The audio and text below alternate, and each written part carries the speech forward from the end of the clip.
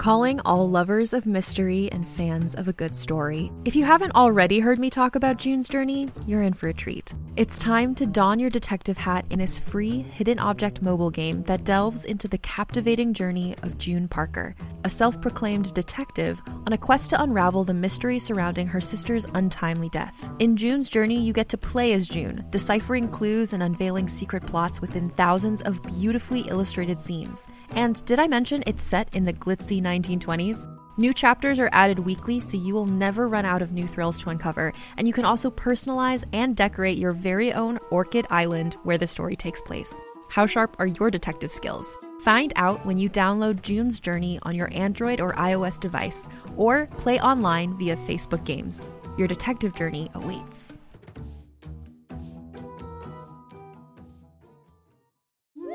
Hi, I'm Alexis Ohanian. You may know me as one of the co-founders of Reddit, but more recently, a large part of my identity is being a father to my wonderful daughters.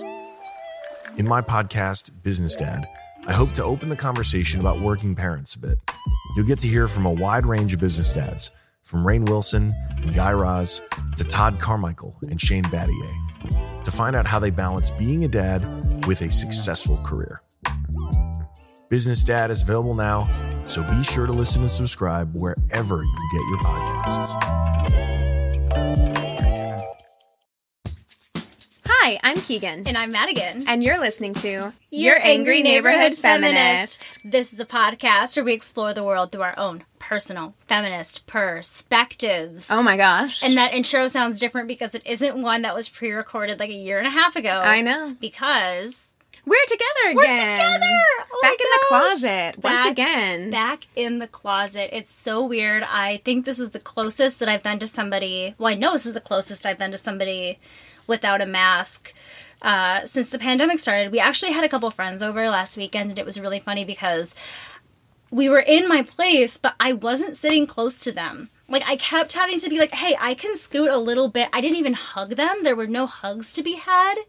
I know. I hugged you as soon as you came in, and I could tell that was a little apprehensive on your part. Oh, no. I was so ready. I'm sorry if you felt that because I was like, bring it in. No, it's okay. I just feel bad sometimes because I'm like, now that I'm vaccinated, if I know someone else is vaccinated, I'm kind of like, let's go. Like, I disregard that other people, it's not always in the forefront of my mind that like other people maybe aren't as comfortable. I should ask. I was shaking with excitement. So if you felt shaking, it was literally me like walking up the stairs like, this is really weird. It is weird. I dropped something off at your place like a couple of months ago. It was your Christmas present. Oh shit, I forgot to bring the pads upstairs. Oh, no worries. Still have the pads in my car. But I brought you your Christmas present and I just like left it outside your door. And it was the weirdest thing because like I couldn't say hi to you. And I just walked up to your door like I was going to record, left something, and then turned around and left. And it was so sad. You should have called me when you were outside on the street, and I would have come out on the balcony and waved. I know, but it was like during a work day, and I'm just like, I'm not going to bug. I'm just going to like leave this here, and I'll just text her, and I'll skedaddle. Well, I guess this is a good time to mention, since you just mentioned the pads. So I know that I mentioned, I think like a month and a half ago, that I was going to be collecting items for hygiene kits and menstrual products for our unhoused population here in Los Angeles. I am blown away by the amount of stuff I've gotten. I will show you, Madigan, the stuff I have. It's all behind the couch. I have put together 93 completed bags, and I need tampons. There are a few things that I need to complete the rest of the bags. So I am going to do one final push for that. But I have also contacted my friend who works with the unhoused in Los Angeles, has for a very long time. And she put me in contact with an outreach program here in the Valley in Los Angeles where I can go to give them the bags and they will distribute them. Yeah. So I am going to run this through the end of May. I've updated the wish list that I have to only ask for the things that I still need. Right. So if anybody is still interested in purchasing things or donating anything, please go to my Instagram account, Keegan.Winfield. It's in my bio. The Amazon wish list is in my bio. I think we might still have it in ours. I don't think I ever changed it back. I think we did change it because we changed it when we did stereo and we didn't change it back. Yes, that's right. That is right. But we can update it. Yeah, so you can either look on the link in bio on our Instagram page or on my personal Instagram page. It will be both places if you're interested. I'm going to try and wrap it up by the end of May. But yes, I'm really excited. It might be something that I try and do like once a year. Yeah. Because it's been really great to see. And maybe next time we can do it for a different cause or a different community, yeah. You know, like outside of LA or something like that. That'd be a great idea. But okay. All right. So who has the most horrible thing first? What do you have? Mine's pretty bad. Let's start because mine's frustrating. Mine's definitely frustrating. But why don't you go first? Okay. Great. Be prepared to be furious. Because I really haven't seen a lot about this. I've seen people posting it a little bit on Facebook. And, okay, we'll just get into it. Please do. We all remember Josh Duggar, yes? Oh, this. Yes. Yes. That I told son you it of was a bitch. I told you it was bad. So he is the oldest son on the show, the TLC show 19 Kids and Counting, or was. That show has since been discontinued, and he is the son of reality stars Jim Bob and Michelle Duggar. Oh, God. And it has come to my attention recently because this came up at work, not about Josh Duggar specifically, but about 19 Kids and Counting and the Duggars in general, and that some people are unfamiliar. And to them, I say, good for y'all. Oh, for real. I feel like 19 Kids and Counting for me was something that I watched when I was like in high school, probably like senior, junior in high school. Absolutely. When I was home and didn't have anything to watch. TLC was was it TLC or Lifetime? TLC. And I remember watching it when I was sick a lot on my boyfriend's couch because he had cable and I didn't years ago. Yeah, and that was when it was at its peak, when we were in high school. Yeah, and there was like, was 19 the cap? Because didn't they get, or did it start with less and then there was more added? 19 was the cap, because I thought the same thing. So it must have started with less. It was like 16 Kids and Counting or something, and then they just had to keep adding numbers because to it. She definitely had kids throughout the time that the show was on, because the show was on for almost 10 years. Yeah, and they're an evangelical Christian family, or are they a different part of Christianity than that? Well, I'm glad you asked, Madigan. Yeah, great. Tell me. So they subscribe to this belief called the Quiverful belief. It's a fundamentalist Christian denomination. It sounds kind of sexy. It's weird. Like, if you were to use the word quiver, I would think that you would be using it in a romance novel. I think it's to do with, correct me if I'm wrong, but I think like what you put your arrows in, when bow and arrows is called a quiver. It's a quiver. Yeah, and I think that like your ammunition is full. Your quiver is full. And you're staying on the straight and narrow. I guess. I don't know. Interesting. But that's the belief that they subscribe to, which basically says that Christian couples should pop out as many children as possible during their lifetimes in order to grow the kingdom of God, and that children are a blessing, and so you should have as many as you can, and you don't use any form of birth control ever whatsoever. Yes, children are a blessing. If you have more than, I want to say 2 for me personally, but if you have more than 3 kids, what are you doing? My mom has 4. I don't know how. Oh. And here's the thing. For everybody, it's different. Yeah. And some people want to be surrounded by lots and lots of kids. I'm not here to judge your personal choices. However, what this means for Michelle... Look, I know she made this decision, but what this means for Michelle is that she has had 19 children in her 54 years of life. She has been pregnant for... I'm shaking my head no. Over 2 decades. I don't like it. It's terrible. Like, to me. I think that, as long as everybody subscribes to it and she's okay with it and she understands it, like, I'm not here to knock anybody's choices and what they do, but at the same time... But why are you making those choices? That's exactly the thing, is it's not just her making these decisions for herself. It's this, like, very, very intense religious doctrine that goes far beyond just how many kids they want you to have, so continue. And it always really bothered me that... So, okay, she's Michelle. Her husband's name is Jim Bob. And Fucking Jim Bob. Yes. Why Jim Bob? Not Jim William?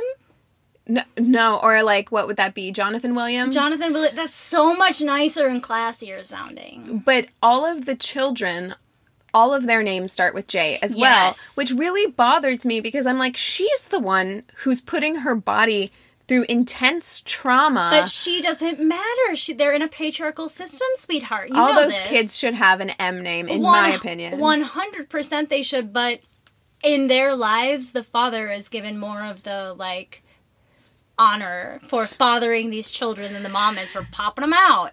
Anyway, this is not supposed to be a story on the Duggars, although there is much to be said. Happy Mother's Day, Michelle Jim Bob Duggar. Jesus, there is much to be said, but back to Josh. Josh is the oldest of the 19 children and, of course, was prominently featured on the reality TV series.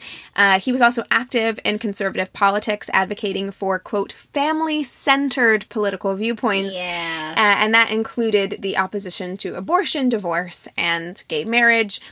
Despite this, on May 21st, 2015, a report by the magazine In Touch Weekly stated that it was actually Jim Bob Duggar, his father, had told the Arkansas police that Josh had molested 5 underage girls between 2002 and 2003 when he was 14 and 15, and that several of those girls were his younger sisters. Well, this came out like years ago. Yes, so this came out in 2015. Yeah.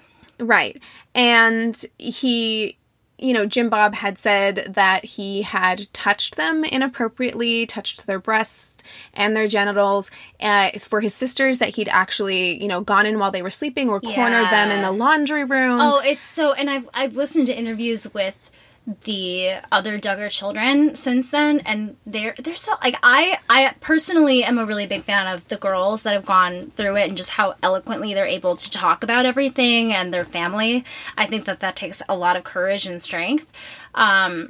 But I didn't realize it was Jim Bob that was the one that kind of blew the whistle on this. Do you think that he knew about this for a long time and finally felt like he had to come forward? Or do you think that it was like new information and he immediately called the police? I don't think that... It wasn't brand new information, but I don't think he'd known about it for a long time either. So at the time he went in. So he went in the early 2000s, 2002, right. 2003. Initially, when they found out, they disciplined him at home. That was the initial thing that they did. That's right. And then... and sorry to keep interrupting you, but the show... What year did the show start? Because that would have been in the mid-2000s, right? So this was just before the show started. Of course it was! Right. So the show didn't officially start until a couple years later, but the year after this, in 2004, is when the show had when TLC had its first, special featuring the Duggars. So it was only a year after all of this had happened. Oh, gosh, those poor girls to have to go through being on camera and having your family be exposed all the time, but having to hide... To keep this secret. Trauma like that is horrible. And people should go back and listen to our purity episode if you want to hear how damaging... Because purity culture in evangelical Christian groups, I'm sure it's no different or worse. Yeah. For their family, I can't imagine how much guilt was placed on these girls for what happened to them from their own brother. Yeah. So initially they disciplined him at home, but then they learned about additional incidents and victims that included people outside of the family, including a babysitter. And so at that point, they took it to the elders of their church. Again, they did not go to the police. It's like the keepers. They just keep moving them up to different levels of priests and whatever, Eventually it did get bad enough, though, that is when Jim Bob went to a state trooper. The state trooper didn't do anything about it. He says... Oh, my God. He says he thought it was just one incident of inappropriate touching with a family member. That should be enough. But Jim Bob says that the state trooper knew about all of the instances. So we don't really know, but they started, they sent him to a rehab or whatever, and then it was later that year or the next year that the show started airing. So also in 2015, when this information is coming out about the Duggars, which was a big blow for somebody who's family values, Christian values, conservative values, there was a data breach of the extramarital affair website Ashley Madison, in which it was revealed that Josh, who was married at the time, was a subscriber who had paid $986 to the company. He made a statement admitting to being addicted to pornography and apologizing to his wife for being a hypocrite. He then checked himself into rehab after this, and that is when the show 19 Kids and Counting was yanked off the air. However, TLC went ahead and created a spin-off show called Counting On that very same year. So it's like they were like, ooh, we got to distance ourselves, but also we still got to make money off this family, yeah. So fast forward to today, and Josh is back in the news for even worse, yet predictable reasons. So right here, I know all of that was bad.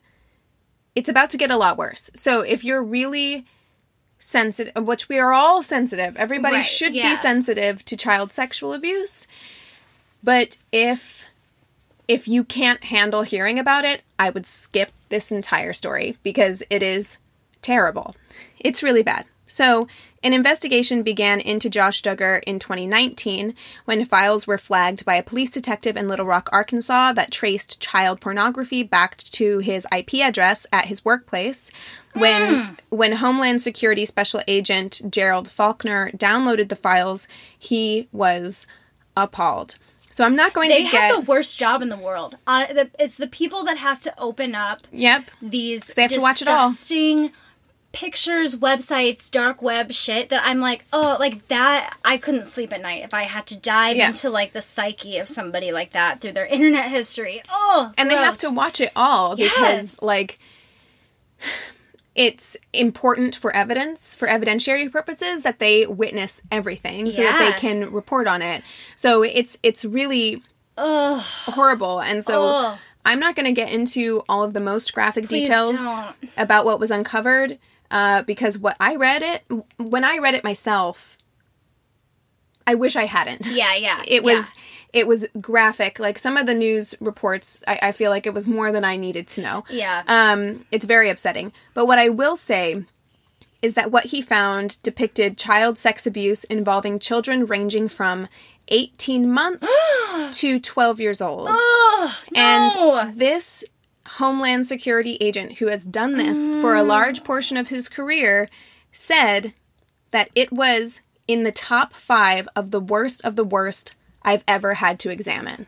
Why do these people exist? Why is it so sick and disgusting? Be prepared to get even more angry. Oh, God. So, according to this agent, when Homeland Security officials raided his car dealership and asked to speak with him, without informing him they were investigating child pornography, Duggar spontaneously responded, "What is this about? Has someone been downloading child pornography?" Oh, my God. Someone? What a surprise. Who could it be? I wonder if that's why he's like, oh, I'm at work. So it could be like somebody that I works for me or that I work with or... but to be so brazen to do it at work too, I feel like is such another level. Yeah, but like you're still like you're at work. Like I don't know, there's something so scary about that. Well, okay. So I didn't even put this in my notes, but he had an application on his computer that was basically an accountability application. So it would alert his accountability partner if he was going to, because he admitted in the past to viewing porn websites. Right. So it would alert his wife if he was visiting porn websites. His wife was his accountability buddy? Oh, yes. God. But because of, like, there was an IP address that was linked to the files that he was using, it bypassed that program. So I think that's part of why he was doing it at work, is because his wife was very aware. Was going to get, like, an alert saying that he was doing something. Or even if he was doing it at home, I think maybe, she knows what he's capable of, what he's done in the past, and, like, she's aware of that. So if he's doing it when she's at home. Fucking woman. It's terrible. And she's pregnant, by the way, right now. So when... Everything sucks. Yes.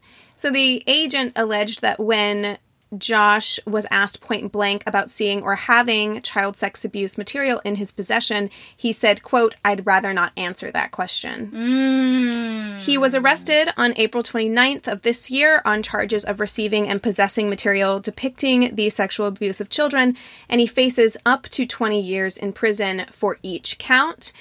He has pled not guilty. Now, despite the severity of the charges, Judge Christy Comstock granted Duggar's release effective Thursday. She said, quote, "I'm just going to remind you how serious these charges are." And she noted the evidence against him was very significant, and she said that the nature of the crime concerns the court. She said that his past conduct, molesting 5 young girls, including his sisters, when he was a minor teen, was also of concern. She made the point that the ages of some of the children are close to the ages of his own children. Yes, that's like one of the main things that's been running through my brain is, are his children safe? He has 6 children, ages 11 and under. His wife is pregnant with their 7th. Oh my God. And some of his younger siblings are also of the same age. Yeah. So the judge said it was a very close call when it came to her decision to let him go or not. Why would you decide to let him go? So you had mentioned former wife in the beginning, so they're not together anymore. So I'm assuming that he's not going to be staying with... Oh, no, they're still together. I'm sorry if I said that. Oh, did you? Okay, maybe I just misheard you. So is he going to, like, be going home to his wife and children? No, but. Okay, so it's a no, but. So he is not allowed to return home, nor is he allowed to stay on the guest home on the property. He's going to, or staying at his parents because he's not allowed to be around his siblings. So he's going to be staying with a family and friend of the family who is a pastor and his wife. However, and also there are a lot of... Will he be having a phone or a computer? He is not allowed access to anything that has the internet. He has an ankle bracelet that monitors his activities. However, oh no, I'm smelling white privilege here, Keegan. Amen, amen. The judge did decide that he can have unlimited visitation with his children as long as his wife is present at the time. Oh, fuck that shit, because then that's putting the wife in such a difficult position, because he's going to demand to see his children, and his wife is going to be like, well, I have to let my kids see their father. Especially in a religion where the wife is supposed to be submissive. Exactly, where you have to submit to what your husband wants. The courts have said that's okay. So if he's saying he's going to see his kids, he's going to see his kids. And he should not be seeing his kids. Right, yes. I mean, and it's bizarre to me. Like, I know that they're his kids. However, like, the court did say that he is not allowed to see any other children at all. Like, he's not allowed to see... And that's typically not what would happen. I've read a couple... Well, I mean, I guess this is where, like, they would have their own children taken away from them, where they weren't allowed to see any other kids. But that just seems very bizarre to me that there would be any situation that he would be allowed to see any children for any reason. Right. He can see his children, but he's not allowed to see his brothers and sisters, and he's not allowed to see his nieces and nephews. You hit the nail on the head as far as, like, it's... The amount of white privilege in this story is shocking to me when you think about, like... Kalief Browder, who spent 7 years in solitary confinement for the crime of stealing a backpack, which he didn't even do. Yeah. And then you have this, some of the worst child sex crimes that this special agent has ever had to examine or witness. And this man gets to not only leave, but also gets access to his children, who are the same age as some of the victims in this story. I really hope his children are okay. I really do. I really hope his children are okay. I really hope that they haven't suffered any abuse. Yeah. And I really hope that his wife gets out of this situation. Get out, girl. Get out. Because I really do have... She's stuck. She's stuck in this religion that is telling her that she cannot leave. I mean, marriage is forever. And it's her whole... That's their whole family's identity. I mean, her husband got up and spoke about why divorce was such a horrible thing. Yes. How do you... it just makes me so mad. It's gotta be hell. It's gotta be hell. Oh my God. But as of now, his jury trial is scheduled to begin July 6th with a pre-trial conference on July 1st. So we will see what happens. He could... they're guessing that... He's facing 20 for each count, but what I've seen is that they're thinking that the amount that he is likely to get would be 40 years. Yeah. So I hope so. I hope he gets 40 years. If you look up his mugshot, he looks so fucking smarmy. Yeah, he's gross. He's a really, really gross human being. Well, I actually have more legal stuff to get into, and I am sad to announce that it has to do with the Derek Chauvin trial. I don't know if this is something that anybody's heard of. It's not really being spread as much as I thought that it would. Have you heard anything about Juror 52? No. Okay, so there was a photo that recently surfaced of one of the jurors, Juror 52, wearing a Black Lives Matter shirt at a civil rights march last summer, which raised questions about how impartial he was as a jury. So the shirt said BLM, and then underneath it said, "Get your knee off our necks," which he went to this 57th anniversary of the March on Washington, and that's what the event was called that year, Get Your Knee Off Our Necks. So that was the shirt he was wearing. But they asked all the jurors if they had participated, and so I'm sure he mentioned that at the time. Right. So I'll get into that in just a little bit. This guy's name is Brandon Mitchell, and he insisted that he remained neutral during the trial and was honest during his jury selection. When he was asked if he participated in activism, he responded no, including any demonstrations in the aftermath of George Floyd's murder. And what he was saying, that this wasn't a protest, this wasn't necessarily just in response to George Floyd's murder, this was a commemoration of the March on Washington. This was a whole other thing, and he happened to be wearing a shirt that said Black Lives Matter and "Get your knee off our necks." And so this has kind of created some anxiety because people on the other side are thinking that this would be really, really great grounds for an appeal to possibly get a new trial. The timing of this is very suspicious to me. It makes me wonder if they were sitting on this information. Yeah. Because it's very strange to me that this isn't information that his defense team would have uncovered sooner. Yeah, exactly. And his defense hasn't brought it up yet. Eric Nelson, who was Chauvin's defense attorney, hasn't brought it up. But people are believing that he's kind of keeping it close to his chest, and he's going to use that for an appeal. And there was a civil rights attorney by the name of Brian Dunn who said the photo is, quote, undeniably suggestive of possible bias in this juror, but a judge would have to determine if Mitchell lied about or failed to provide complete answers on whether he was engaged in public activism or whether he has any affiliations with Black Lives Matter that go beyond the mere wearing of a shirt. And I think that makes a really good point, because there's a lot of things that you could say about people based on their apparel, and a lot of things you can rightfully say about the things that people choose to wear. But I think in this point, when they're asking such specific questions, did you go to any sort of event in response to George Floyd's murder, him saying no is still truthful. So I guess it's kind of up to the judge at this point to look at everything and see if it's grounds to say that he wasn't neutral. And again, we spoke about this previously. It's going to be impossible to find somebody who is truly neutral on this subject. Yeah. I just don't believe that anybody feels truly neutral unless you're completely uneducated, which would be very difficult. Yeah, and this is a Black man in Minneapolis, so I can imagine that being in the area, being in the city, and being surrounded by everything that they were surrounded by over the summer, it's impossible to be completely impartial. Everybody has some sort of opinion, so when you're pulling a jury pool from like that area, of course you're going to have people with those opinions. And if you're wanting to have a jury pool that is diverse, and you want to have George Floyd represented by having Black jury members, you have to kind of understand that there is going to be history there and understanding, but it's also going to be the same with white jurors and their bias too, because there is inherent racial bias. So for us to have completely no opinions on the matter is absolutely, it's just not going to happen. It's ridiculous. So it's upsetting that this is happening, but it does. When I first heard about this, it made me very, very nervous because there was very little detail about everything that I'm like, oh God, is it all over? We were just so happy. No, I mean, I don't think it's going to have a real bearing on, I don't think there's going to be a retrial or anything like that.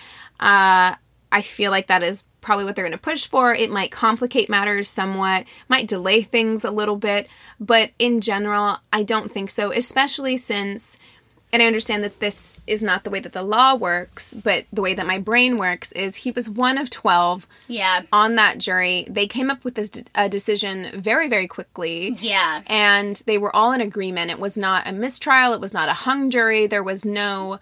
They didn't even come back. This was a complicated case, kind of. And they didn't even come back to the judge asking for any kind of clarifications or anything else. So, in my opinion, it wouldn't have had... I think a judge is going to have to determine, one, if he answered the questions truthfully, and two, if it would have any bearing on the outcome of the trial. And I don't believe it would have. I mean, I think it's the second part that you said that I wasn't really considering, because to me, I was hoping that it wouldn't just be like looking at the fact that he wore this shirt and looking at the way he answered questions and making a decision solely based on that. But I think what you mentioned is a really good point, and thinking about how that would have changed the outcome is important. So I hope that that's also taken into consideration, because the first time I read it, it seemed like there was a lot weighing on the decision based solely off of like his answers to his questions in the initial jury reading. But yeah, I mean, that's the same thing. Like, if you're going through jury selection, I feel like especially today, it's got to be so easy to find everything on a person. Like, go on their Facebook, you know what I mean? 100%. And be able to kind of like weed those people out. So hopefully this is just like a big red herring. But I wanted to mention it either way because it scared the poop out of me. Yeah, I feel like if they could find it this soon after the verdict, they could have found it before. And my guess is that someone probably did find it before, and that it was deemed not to be big enough of an issue for them to have a problem with it. So right, because I was going to say, they could have brought it up during court, because that it would have still been an issue during that time, too. The only thing I could potentially think of is that the defense found it, and that they held on to it because they knew they were going to lose this case. And they thought that they had a chance to maybe last second throw something out there to try and get a retrial. But also, I have to believe with the way that the prosecution handled the case, that they were smart enough to do digging of their own, and that they were probably aware of this as well. So that's a good point. That's what I'm holding out hope for. We'll see if that's the case. I have no trust in humanity anymore. So every time I read anything like this, I'm like, same. I'm going to be skeptical until I'm proved otherwise. I understand. Oh my gosh, this is so crazy. I'm so happy to be back in this teeny tiny closet that is actually really warm in here, even though it's not that warm outside. I know. Anthony asked me if we should turn on the AC today, but I was like, it's like a high of 70. I feel like we don't need to turn the AC on, but it is always warmer in here. We got our body heat, too. Yeah, that's the... we're drinking champagne. That's true, exactly. We celebrating over here. All right, everybody, thank you so much for listening to another mini episode. If you have any news stories that you would like for us to cover in future weeks, please go ahead and email us at neighborhoodfeminist@gmail.com, or you can direct message us on Instagram at Angry Neighborhood Feminist. We have a Facebook business and group page. You can go over to the group page and chat with the other listeners. Go on over to the business page if you haven't already and liked us, and leave us a review there. And if you haven't done so already, we would so greatly appreciate it if you would leave us a 5-star review on Apple Podcasts. You will be featured on our Instagram for Reviews Day Tuesday, and we will love you forever. All right, that's all we have for you today. With all that being said, we encourage you to rage on. Bye!